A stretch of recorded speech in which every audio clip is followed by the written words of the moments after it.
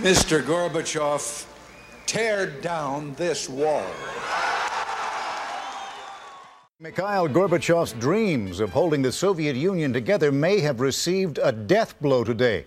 The Union's three Slavic republics announced they are forming a separate Commonwealth of Independent States. Russia, the Ukraine, and Belarus control much of the Soviet Union's economic power, enough to challenge the rapidly fading strength of Gorbachev's central government. The red flag came down over the Kremlin tonight as President Gorbachev resigned and brought to an end 7 decades of communist rule in the Soviet Union. For the Western world, the fall of the Soviet Union was met with relief and excitement. The Cold War had officially come to an end, and it seemed that so had the existential threat of global nuclear war. Throughout the Cold War, the strategic relationship between the United States and Soviet Union was defined by mutually assured destruction, an acronym of MAD. Each side had tens of thousands of nuclear weapons that could annihilate the other side, and the whole world, at any point. This, in theory, deterred each side from attacking the other. In earlier podcasts, we discussed the times where, despite the MAD doctrine, nuclear war still almost broke out between the countries. In all of those cases, it was a good bit of luck that saved the day. But in the immediate aftermath of the end of the Cold War, despite what people may have thought, new nuclear threats immediately emerged. The Soviet Union's nuclear weapons were dispersed not just in Russia, but in 3 other countries as well: Ukraine, Belarus, and Kazakhstan. The situation was so chaotic that the new Ukrainian president remarked, quote, "We don't know what we have." Financially and politically strapped, these countries needed major assistance removing these nuclear weapons. Even more concerning, there were widespread reports that guards at former Soviet nuclear, chemical, and biological weapons bases, where the weapons were still located, weren't being compensated, and the security was lax, at best. Without any payment, would guards now be vulnerable to bribes from rogue nations or terrorist groups? Without strict security, would rogue nations or terrorist groups be able to steal the most dangerous weapons humanity has ever seen? These questions caused 2 U.S. senators, one a Democrat from Georgia, the other a Republican from Indiana, to push for legislation to ensure that everyone's worst nightmare never happened. We spoke to both of those senators, and coming up, we'll hear about one of the greatest examples of American leadership the world has ever seen.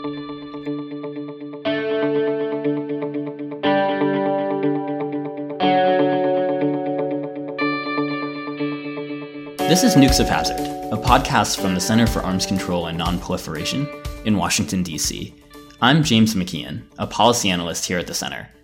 Today, we're talking about how the world avoided catastrophe, assisting former Soviet states with the securing and removal of thousands of nuclear, chemical, and biological weapons. And the story about how this all came about might as well be out of a movie. I can remember vividly a Russian lady looked at me directly in the eye and said, "You folks are in a lot of trouble." And I said, "What do you mean?" She said, "Unfortunately, a lot of our troops are deserting their positions. Many of the people who are perhaps guarding the nuclear weapons that have been aimed at you in the United States all these years, this means that those weapons could be fired by somebody else, or accidents could occur." And she said, "You're going to need a lot of your money." And that was certainly true. The Soviet Union at that time was bankrupt. That's the reason the guards were not being paid. That's former U.S. Senator Richard Lugar, a Republican from Indiana who served in the world's most deliberative body for 36 years. These days, he's the president and chairman of the Lugar Center, which provides a forum for experts to discuss potential solutions for the world's foremost national security and foreign policy challenges. We learned that the Soviet Union was disintegrating, moving toward a very dangerous situation. And as a result, when 1991 came, and there was a revolt in Russia, and Sam Nunn was there at that time, when he came back, we visited promptly about this. That revolt he's talking about was an attempted coup against Soviet President Mikhail Gorbachev. Hardline members of the Communist Party, horrified by Mr. Gorbachev's political and economic reforms, attempted to take over the Soviet government. Though the coup failed in 2 days, The entire situation deeply destabilized the country. The Sam Nunn he mentioned is former U.S. Senator Sam Nunn, a Democrat from Georgia who served for 24 years in the chamber. Today, he's the co-chairman of the Nuclear Threat Initiative, an organization that works to curb and prevent the use of weapons of mass destruction. At the time of the coup, Senator Nunn was in Budapest, Hungary for a major conference with officials from the United States, Europe, and Soviet Union. When the coup ended, he spoke to a Soviet official about how or if he could travel to the Soviet Union. Here's how he tells the story. I told him I had no visa, and he said, I'll have the Russian ambassador come to see you in the next 15 minutes. And I said to him, Andre, no way that your bureaucracy can get me a visa in the next 15 minutes. And he said, watch us, and he kept saying Russia. So that's when I knew that we really were about to see a sea change. He never said the word Soviet Union to me in that whole conversation. So Senator Nunn was able to get to the Soviet Union and speak with a number of officials there. He then met with President Gorbachev and asked him, Mr. President, did you always have control of your nuclear command and control of the weapons? And he would not answer that question. So putting all that together and talking to an awful lot of the Russian people and the military leaders, I came to the conclusion that we were about to see the breakup of the Soviet Union, and it was going to be the largest reservoir of and depository of nuclear, chemical, and biological weapons in human history, with an empire breaking up across a number of time zones. So that was the origin of the idea I had to come back and introduce what later became known as the Nunn-Lugar legislation. That Nunn-Lugar legislation, or cooperative threat reduction, passed the House and Senate and was then signed into law by President George H.W. Bush. But even at the time, when the risks of doing nothing were so readily apparent, there were some who felt that the legislation was essentially welfare for Russia. There was great skepticism still in the Senate among some senators that said we should not have given a dime to the Russians. They didn't deserve a dime. And likewise in the Bush administration. Those skeptics, however, were by any objective standard proven very wrong by the successes of the program. The Nunn-Lugar Cooperative Threat Reduction Program was probably the greatest prevention program ever established. It succeeded in preventing catastrophe, and of course, the only metric really is what didn't happen. But the numbers of weapons that were destroyed or secured, that didn't fall into the hands of terrorists over a period of more than 2 decades is really extraordinary. That's Andrew Weber, a former Pentagon official who played a pivotal role in actually implementing cooperative threat reduction in its early phases. Later, from 2009 to 2014, he served as the Assistant Secretary of Defense for nuclear, chemical, and biological defense programs. And the numbers of weapons destroyed or secured that he mentioned, well, his use of the word extraordinary may be an understatement. Initially, there was an agreement called the Lisbon Protocol, where all parties agreed that the nuclear weapons would either be destroyed or transferred to Russia. But Nunn-Lugar actually made it happen.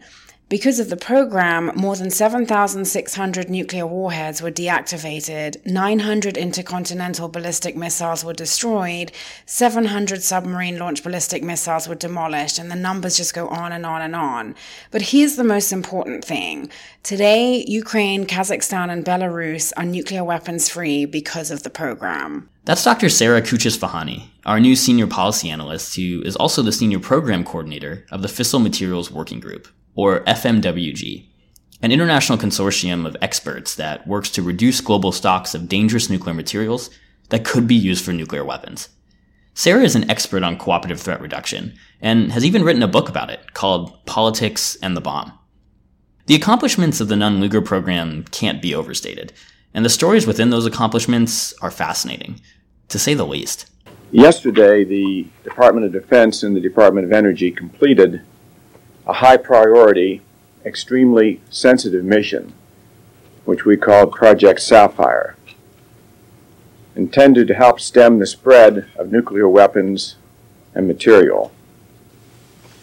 We have just transferred approximately 600 kilograms of weapons-grade, highly enriched uranium out of Kazakhstan at the request of the government of Kazakhstan and delivered the material to the Department of Energy's Y-12 plant in Oak Ridge in Tennessee for safe and secure storage.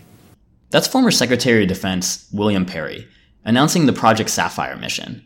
By the way, 600 kilograms of highly enriched uranium is enough to fuel 24 nuclear weapons or more. A team of about 30 worked 6 days per week for 12-hour shifts for nearly a month to repackage and ultimately transport the uranium halfway across the world. The two C-5 cargo planes that transported the material flew straight through with 3 refuelings mid-air along the way. A declassified government document noted that, at least at the time, these were the longest C-5 flights in history. And then there were other stories, like this one from Senator Lugar, recounting the volume of weapons they were dealing with. I was going to Sucha, southeastern part of Russia, a very small village, but it was a very large, decrepit building that we entered. The reason we entered that building was that it was ostensibly a warehouse for chemical weapons. Well, indeed, it was filled with chemical weapons. I went into that situation. The rows were very dim, but there were literally row after row covering the better part of, it seemed to me, a half an acre of these chemical weapons just sitting on shelves, thousands of them. Andrew Weber remembered some horrifying scenes as well. My first visit to Stepnogorsk in Kazakhstan, which was just over the Russian border, it was a facility that was designed to produce and load onto weapons 300 metric tons of anthrax during a wartime mobilization period. And I remember staring down into a 4-story high, 5,000-gallon fermenter, which was one of 10 used to produce anthrax, and just thinking that the scale of this biological weapons facility could only be called evil. He even has memories with a junior senator from Illinois. I remember visiting with Senator Lugar and a brand new young Senator Barack Obama, a public health laboratory in downtown Kiev, where the director of the facility opened the freezer and handed me a small tray with vials of anthrax, of Bacillus anthracis, and removing one and showing it to Senator Obama. I have a very memorable photograph of that moment. So there were so many incredible experiences, and it was such a privilege to have been involved in a program like this, which truly did make the world a safer place. As I was doing research for this episode, going through old papers I've read in the past about Nunn Lugar, I kept saying to myself, I can't even begin to imagine what the world would have looked like if this never happened. Senator Nunn put it best. We dodged a lot of bullets because you had a military that was demoralized, you had citizens that didn't have enough to eat, you had a lot of government employees, including the military, that weren't being paid, and you had all of these chemical and nuclear weapons and materials that people would pay, particularly other countries, as well as perhaps terrorist groups would pay big money for. So getting control of those, in my view, has helped us dodge a number of disasters.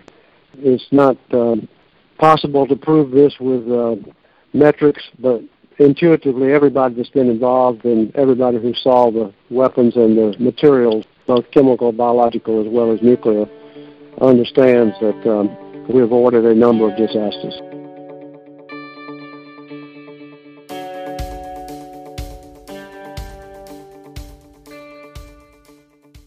You probably won't be surprised to hear that today, the US and Russia have reduced their cooperation on securing dangerous nuclear materials. In 2013, Russia notified the United States that it would not renew the Cooperative Threat Reduction Agreement after it expired.